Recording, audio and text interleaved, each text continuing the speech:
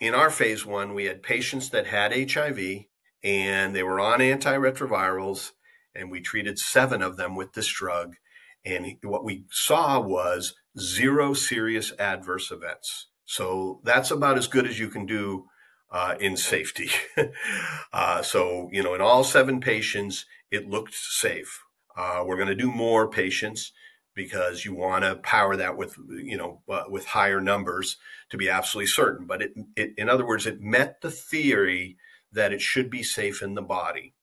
But then we also got what are called blood markers of efficacy, because you can study these cells in the body, even though we kept them on antiretrovirals, to see whether they're actually doing what they're supposed to do. And we did see that. What we saw was that they were engrafting and they were persisting, and that they were keeping their functionality. In other words, they were still sensitive to HIV. So they were behaving like normal T cells in the body. They weren't fighting virus because there was no virus, because these people were still on antiretrovirals. But all the blood markers told us, yeah, we're seeing what we expect.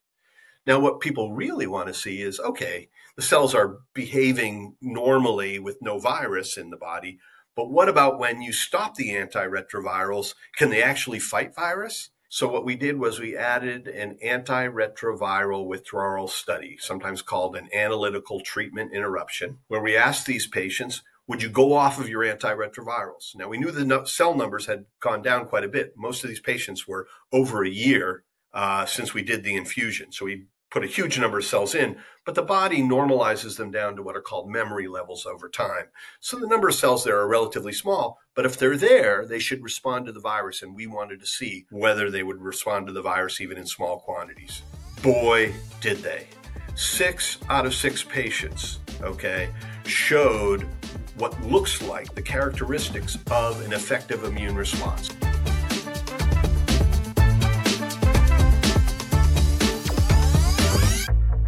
Well, Jeff, CEO of Addimmune, welcome to Limited Partner Podcast. Thanks, David. Great to be here. Great to have you and great to work with you. Tell me a little bit about how you came to be CEO of Addimmune. Well, it goes back to my days of falling in love with technology in the 7th grade when I first discovered computers. And I actually ended up teaching at MIT in my teens on weekends. And then as an undergrad at Harvard, I was the youngest ever head teaching fellow. I think the record's been broken since then.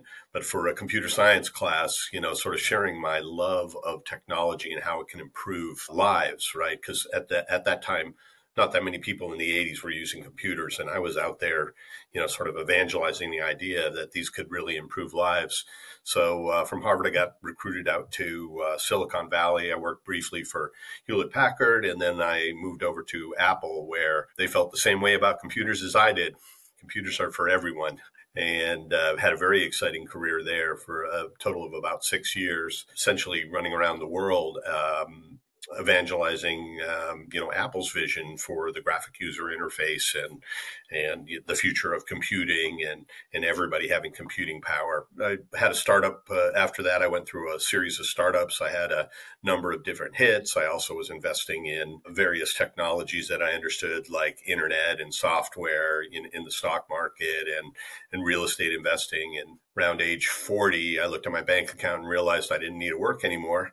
So, because I had enough money to retire, and that was always the dream. So I retired early, bought a house in Hawaii, and it sounds really great, to just spend all your time in Silicon Valley and Hawaii, going back and forth and nothing to do. But actually, it's really boring. That lasted for, about 5 years before I was like, I need something for my brain. And so I started looking around to dabble in technology again. So, having money to invest, you get business plans from everywhere. And one of the business plans came in from the National Institute of Health in Bethesda, Maryland. And when I went out there to investigate that business idea, I met a guy named Roscoe Brady who explained viral vectors to me.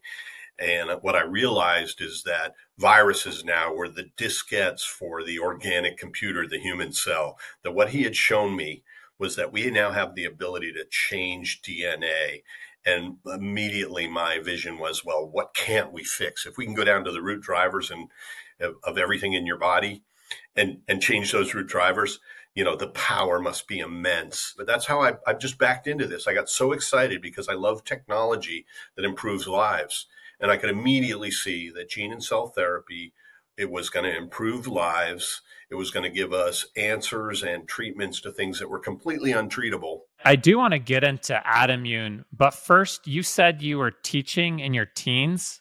I don't want to pass over that. What does that mean? How did that come to be? I was a precocious young guy, age, in the seventh grade back in the 70s. I realized we have a computer terminal in the basement of my junior high school. Those are now called middle schools, but back then I went to Muzzy Junior High School. I asked for an independent study to learn how to program so I could get out of science classes that I was kind of finding maybe boring or too easy or whatever.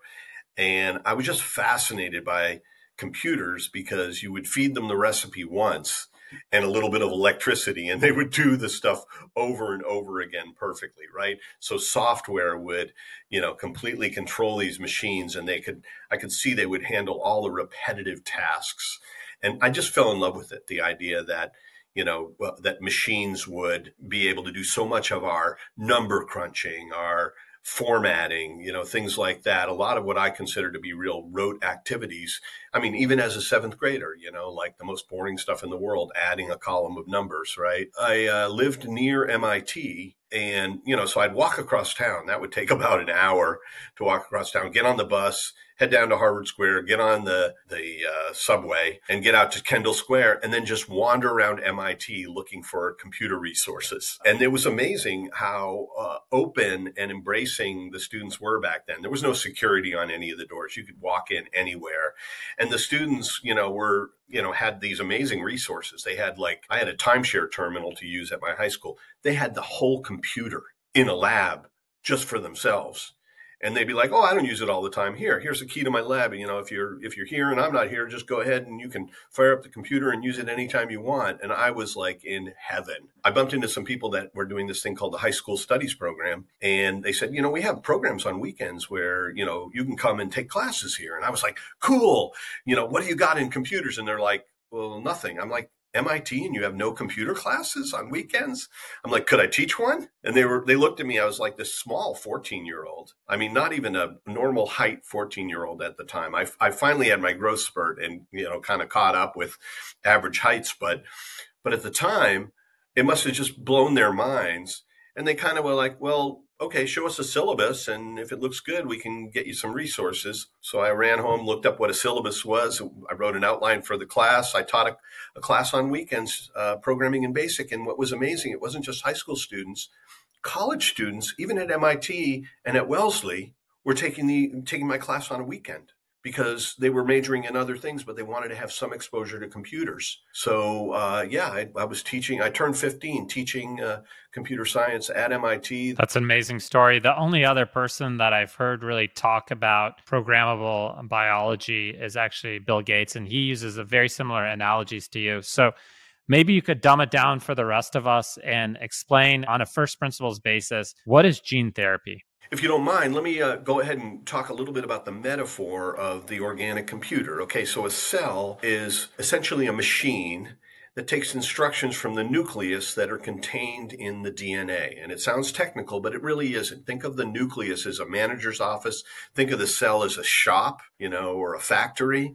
And in the manager's office, he's got a safe that's got the DNA, and he knows exactly which part of the DNA applies to that cell. That's why you have roughly the same DNA in every cell in your body, but your cells all do different things. How could that be, right? Well, that manager, called the endogenous promoter, actually knows which part of the DNA it needs to execute in that cell to do that cell's job.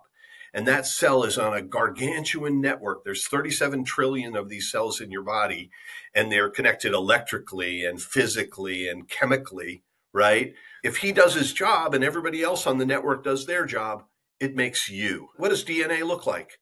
It's really simple. It's a stack of instructions called genes. And some of these genes will be relevant to that cell. So in the eye cell, there's a gene that makes light-sensitive proteins. And in the stomach cell, there's a gene turned on that makes stomach acid. Now, the reality is that you could turn on the stomach acid gene in your eye. You would never want to do that, but we now actually have the ability to use a virus to go ahead and install a gene with a new what's called promoter. It's an on-off switch where we can turn on anything, anywhere. We can also install genes now that turn off anything, anywhere. Going back to the DNA, what does a gene look like? It's a series of A, C, T, and G. Okay, those four symbols are what we call amino acids or nucleotides of life, right? So your DNA is a very long strand of these that are divided up into genes, and each one is an instruction coded in ACTG. Now, a computer's coded in zeros and ones, base 2. What's ACTG? Base 4. Both of them could be represented by a number, but it's the unique order of those ACTGs that tell the cellular machinery what to make. And then the cellular machinery executes that command, makes stomach acid or whatever, or complex proteins that combine to form new cells, whatever, right? Everything is in your DNA. And now we can change anything. So one of the ways that we do it is with a virus, a viral vector. You can now, this is gene therapy I'm about to explain. You can take any virus now, and we know that viruses hijack your cells, right? If a cell was the size of the room you're sitting in, a virus might be the size of the end of your fingertip. It's tiny, but it packs a punch because it's got DNA in there that it uses to drop into the cell, and the cell doesn't know the difference between DNA that the virus brought in or that the manager in the manager's office sent out from the DNA. And so it hijacks the cell to do something totally different. Now what we've learned to do is we can crack open any virus, anything, like take even HIV. We can scoop out the viral DNA, the dangerous stuff that makes you sick, and we can throw it away. What do we have left? We have an empty stealth bomber that could deliver anything we put into it, into your cells. And that's what we do. Today's episode is sponsored by Badav Insurance Group. Badav Insurance Group is run by my close friend Amit Badav, who insures me both personally and at the corporate level. Most people are not aware of the inherent conflicts in insurance, where insurance agents are incentivized to send their clients to the most expensive option. Amit has always been an incredible partner to me and 10x Capital, driving down our fees considerably while providing a premium solution. I am proud to personally endorse Amit, and I ask that you consider using Badav Insurance Group for your next insurance need, whether it be D&O, cyber, or even personal, car, and home insurance. You could email Amit at luxstr.com. That's AHMET at LUX-STR.com. Thank you. So speaking of gene therapy, I know it's in the early stages. Have there been any real successes in the space? Oh, absolutely. Yeah. So, a lot of people don't realize this is going on because it is small compared to the whole news cycle, even in healthcare, right? Everybody's pursuing various treatments for cancer. That's on everybody's mind. You may have missed that there's about 30 approved gene and cell therapies out there in the market right now. And they divide up into two major areas. One is monogenic disease cures, where somebody has figured out a gene that's missing, they put it back in, and somebody gets a gargantuan health benefit from that. Okay, so one of those monogenic cures that's out there right now is that a company called Spark figured out that people that were going blind from Leber's congenital amaurosis was because they were just missing one gene in their eye. I think it's RPE2 or 3. Don't hold me to that. But it was one gene that refreshes the light sensitive protein. They were born without that gene, right? Because their father and their mother might have donated broken genes of that one gene. And then the light sensitive protein runs out in their eyes in their sort of early teens, and they're blind. Well, Spark actually put that gene into a viral vector called AAV, adeno-associated virus. Blind people are seeing again. People that were blind are now hitting baseballs and driving cars. Now, this is miraculous, right? But it's just science. Now, Spark sold itself to Roche for $5 billion. That's not a bad exit. Another one that was cured was spinal muscular atrophy. That was the one I was telling you about, where if you're born with spinal muscular atrophy, you're missing one gene important to forming your spine and the muscles around the spine. And if you don't have that gene, you will never form a normal spine or muscles. You will never walk, never roll over, never crawl, never lift your head up on your own, and eventually be unable to breathe on your own. And people typically die. These babies die after having no life at age 4 in ventilators that are breathing for them. It is horrible. And only one gene, a company called Avexis, figured out what that gene was. They got another AAV vector. I think they got that one from Regenix Bio. And they went ahead and put that missing gene into AAV, and they give a gargantuan dose of this viral vector to babies that are born with that condition. There are now 12-year-olds or older. The last time I heard it, it was 12-year-olds running around who should have been dead at 4, never having been able to stand up. They're now like out there playing baseball. There's been other types of cures in things like beta thalassemia, sickle cell anemia, hemophilia. These are all things that are now becoming addressed with gene and cell therapy. And many people aren't even aware that this revolution is going on in medicine all around us. 30 drugs is not a lot in the big picture, but you can see with this power, right? That's going to turn from 30 drugs to 300 drugs to 3,000 drugs. And when you look at the efficacy that you're getting, the value that you're getting out of these drugs, they should eventually overtake all the drugs that we're used to that only treat disease. We're going to start curing diseases with gene and cell therapy. So let's talk about HIV. It's obviously a debilitating disease. How does the HIV virus spread? And tell me about HIV. HIV is an insidious virus that in some ways, scientists look at it and they think of it as being amazingly evolved and clever, right? Because it's evolved the capability of doing two things. One is it can integrate new DNA permanently into a cell. Okay, it's called an integrating virus. So it's evolved capability that instead of infecting the cell and dropping a little bit of DNA on the shop floor, driving the cell crazy and blowing it up, right? That's what I call a smash and grab virus, like a cold or a flu. Once a cold or a flu gets into a cell, that cell's dead, and it's dead quickly. It's going to blow up because the virus is designed to make as many copies as possible, as fast as possible. And once the cell runs out of materials, it lyses and the viruses escape and infect other cells. That's how normal viruses move around your body. But HIV is what I call the 007 super spy of viruses. It actually infects the cell, but it sneaks across the shop floor. It goes ahead and breaks into the manager's office. It picks the lock on the DNA safe, and it inserts new genes into the DNA with little tags on them that tell the manager, hey, this DNA is important to this cell. The next day, the manager wakes up and he sends out those instructions along with the rest of the instructions. So these cells can live in your body for an amazing amount of time because the cell's not going to be blown up by a smash and grab virus. No, it's going to slowly produce HIV its whole life long, which will slowly infect other cells in the body. Then here's the second thing that HIV has evolved to do that is amazing. It has figured out how to infect the sentinel T cells in your body that are there to detect that pathogen and signal your immune system to fight it. These critical T cells, they're called CD4 positive T cells, that should be detecting a virus. A viron comes along, these T cells detect the virus, they break it down with dendritic cells, they feed that information to killer T cells and B cells, who then actively fight the virus. But that CD4 cell is critically important. You can almost think of it as the conductor of the immune orchestra, because it's going to tell the rest of the orchestra, get together and fight this thing. Or the general of the immune army, it's going to see the virus and tell the Marines and the Air Force to fight it, right? Well, instead, when the HIV virus comes over to the CD4 cell, it latches on to the outside of it, merges with it, installs its DNA in the general of the immune army, which then is the beachhead of the initial infection and the first T cells to be destroyed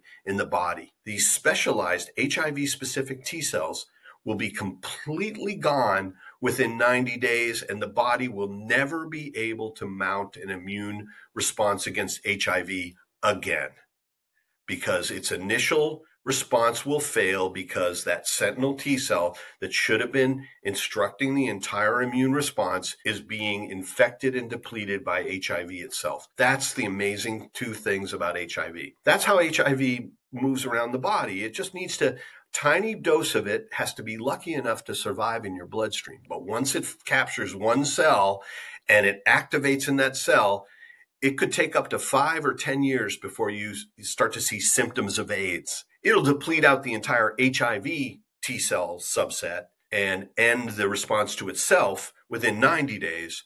But you never die of HIV. You die of the consequences of HIV because once it's done depleting the T cells that are responsible for fighting HIV, it slowly depletes out the T cells that are for fighting all different viruses because they all have their own special CD4 cells that are vulnerable to the virus. So you've been working on and developing AGT-103, which is a gene therapy to help cure AIDS.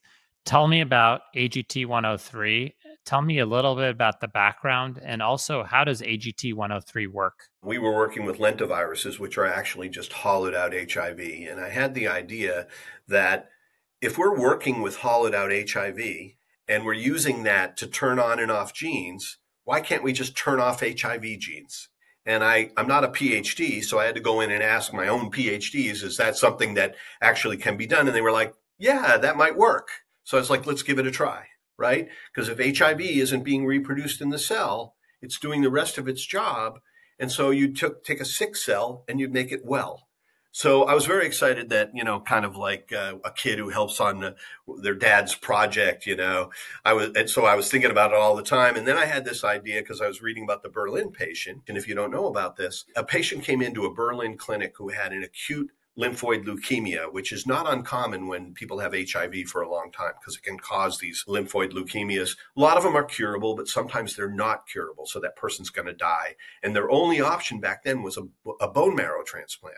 And now there are certain people in Northern Europe that have HIV resistant immune systems because they have a very rare genetic mutation where they're missing a latch point on their T cells that HIV, the most common form of HIV, needs to hold on to get into the cell. And so this really bright doctor, he thought, hey, if we have to give this guy a bone marrow transplant anyway, why don't we see if we can find a donor who's got this HIV resistant T cells so that when you transfer bone marrow, you know what you're doing? You're giving the other person's immune system to the person that you're transferring it into. So the donor immune system regrows into the receiver. The first thing you do is you have to irradiate their whole body to get rid of their immune system, right? Because it's cancerous. So they used to irradiate it. That was terrible. And for a brief time, you have zero immune system. But if you survived it and you got a donor and it was compatible and you regrew an immune system, you regrew that other person's immune system instead of your own.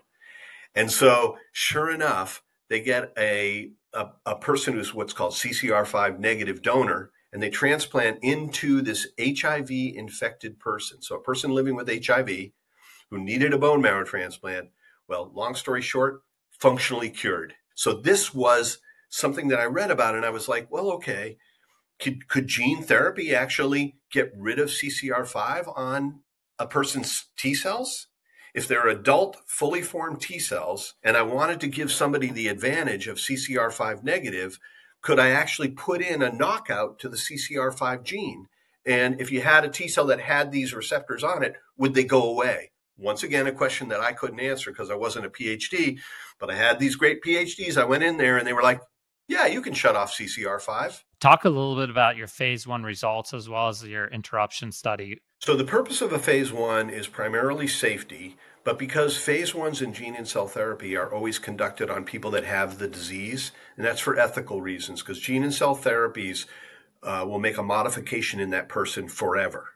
Okay, so you can't just take healthy college students and see what dose of the medicine makes them sick, because if they get sick, they will never recover, right? And so the FDA makes you prove theoretically that it's unlikely to harm the patients before you can even start a phase 1. You're going to put the drug into people for the first time ever and see whether you see any serious adverse events. And then you're going to also see, because the drug is in there, it might do something. You might see some indications that it has some positive effect. That's called efficacy signal. All right, so that's something you wouldn't normally get till a phase 2. Your phase 1 in a normal drug is you just give it to healthy people at successively higher doses until somebody gets sick. And then okay, we shouldn't give more than that in the phase 2. Then you get your patients and you give that dose range to your patients and you see whether it works. In our phase 1, we had patients that had HIV and they were on antiretrovirals and we treated 7 of them with this drug. And what we saw was 0 serious adverse events. So that's about as good as you can do in safety. So, in all 7 patients, it looked safe. We're going to do more patients because you want to power that with higher numbers to be absolutely certain. But in other words, it met the theory that it should be safe in the body. But then we also got what are called blood markers of efficacy, because you can study these cells in the body, even though we kept them on antiretrovirals, to see whether they're actually doing what they're supposed to do. And we did see that. What we saw was that they were engrafting and they were persisting and that they were keeping their functionality. In other words, they were still sensitive to HIV. So they were behaving like normal T cells in the body. They weren't fighting virus because there was no virus, because these people were still on antiretrovirals. But all the blood markers told us, yeah, we're seeing what we expect. Now, what people really want to see is, okay, the cells are behaving normally with no virus in the body, but what about when you stop the antiretrovirals? Can they actually fight virus? So what we did was we added an antiretroviral withdrawal study, sometimes called an analytical treatment interruption, where we asked these patients, would you go off of your antiretrovirals? Now, we knew the cell numbers had gone down quite a bit. Most of these patients were over a year since we did the infusion. So we put a huge number of cells in, but the body normalizes them down to what are called memory levels over time. So the number of cells there are relatively small, but if they're there, they should respond to the virus. And we wanted to see whether they would respond to the virus even in small quantities. Boy, did they. 6 out of 6 patients, showed what looks like the characteristics of an effective immune response. And what do I mean by that? Normally, when somebody's on antiretrovirals and they suppress their virus down to almost nothing, right? But you take them off of antiretrovirals, their virus immediately goes up and it starts killing off CD4 cells. That's what the virus does, right? So you see CD4 counts decline. And the other thing with these declining CD4s, the generals are being killed off, right, by the virus. They're not calling out the immune response. The CD8 cells, the killer T cells that actually do the bulk of the work of destroying the virus, never get a signal from those dying CD4 cells to activate. So they stay flat. But if you look at all 6 patients, the CD4 stayed roughly flat, so they weren't declining, and the CD8s were climbing. That's exciting. That was the first sort of round of efficacy data. And this is published in an article. So if there's anybody technical who wants the details of this, you can look online and you can find on bioRxiv right now, but it's in peer review. You can see all this immunological data that was surprising. So when we put them back on antiretrovirals, these cells had all been in a stimulated state. We gave them a month or more to rest. And then we asked those same patients, would you go off your antiretrovirals a second time? 4 out of the 6 agreed to do that, and 100% of them got multi-log reductions in viremia.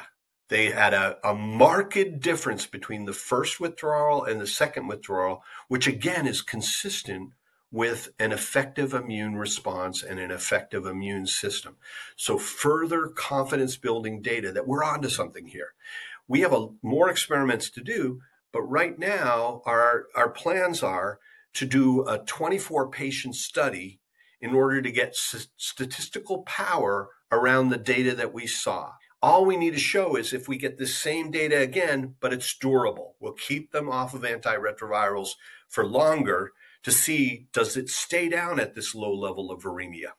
This could be hugely enabling to the whole HIV treatment market. So you continue to get positive results. If you put a purely financial and capitalist hat on, today there are 5 million people in North America and Europe alone suffering from this terrible virus. This is an opportunity that we invested several years ago with the idea that we could both significantly bring down pricing and have a significant outcome from a financial standpoint. So this is something that's very top of mind for our firm and also for me. This is one of the 2 projects that I'm really spending a lot of time on. I know, Jeff, you've dedicated the last 15 years of your life. You left your nice Hawaii retirement in order to go after this incredible big opportunity and incredibly tragic disease. What would you like, how could the audience help you in terms of activism or in any way to help further the cause of Addimmune? Well, I think one thing would just be to learn about us. Gene and cell therapy is potentially a revolution in pharmaceuticals that will greatly improve value of drugs while bringing down the costs. And you go, well, gene and cell therapy is really expensive. But when you look at the utility of things that actually cure you, right, the actual cost isn't unreasonable when you're talking about, life extending drugs or things that completely change a person's quality of life. This is what could lie ahead for the whole pharmaceutical industry. But as in all revolutions, and I saw this when I was at Apple and we were trying to, do a microcomputer, a personal computer revolution, and there was tremendous amount of resistance out there because it's just inertia. That was a revolution in computing. It took a long time to catch on because the public is part of any revolution. Their understanding of the technology, their expectations of the industry as the technology becomes practical is what speeds this along. So number one, I would love it if people that are listening to this would just go to our website. You can go to addimmune.com or to americangene.com and sign up for newsletters or just read some of the stuff on there and catch up with this revolution that's already going on. But it's at the drip, drip, drip stage of miracle cures right now. But that's going to turn into a steady stream followed by a deluge. And it's to the benefit of everybody. It's going to touch every life on earth. And I really would just encourage everyone to just, be aware of it so that at least, you might be on the early side of hearing about a cure for something that's ailing you. Some of the cutting edge stuff that's being done out there is in gene and cell therapy. So that would really be number one. We're right now, and I'm not sure what your audience is, but we're a privately funded company, but we are right now working with your firm, 10X Capital, pursuing a public listing. There's people listening to this call who are scientists that get this. And if it creates a fire in the belly, contact us. This is how we got all our best people at the company, is that I went out there and I evangelized the future of gene and cell therapy. And for, it's like when we first showed the graphic user interface on the Macintosh, actually before that on the Lisa computer. When people saw it, some people rejected it out of hand. They didn't think it was important because, people who use computers don't need all that fancy graphic user interface. They can do everything they need to on the C prompt, right? So they didn't see the need for it. But some people could look at that and they got that aha moment, right? Where they actually caught the fire, the passion for the future of computing. And anybody that's got passion for the future of pharmaceuticals, there's amazing opportunities out there at many companies, and including our company, to come in and, help to shape that future. And in that vein, you've been pounding the pavement for 15 years. I've been personally working with politicians, lobbying them for certain reforms, working with families and foundations that are investing in the space, working with the media, working with the LGBT community, working with the African American community that's been debilitated by this disease. I think we're onto something very exciting, and I'm really excited, Jeff, to partner with you. I'm really excited by these type of projects that really change the world. I like to make fun of people in Silicon Valley that the next food delivery startup isn't going to change the world, but biotech is. So we could use all the help we could get. So please reach out to myself or Jeff. My email is david@10xcapital.com. Thank you. And to all those and families affected by this virus, we're working really hard on your behalf. And thank you for your support. And thank you, Jeff, for jumping on talking about this important topic. Oh, my pleasure. Thanks for having me, David. Thank you for listening to this week's episode. In order to make sure you do not miss out on next week's episode, please make sure to subscribe below. We thank you for your support.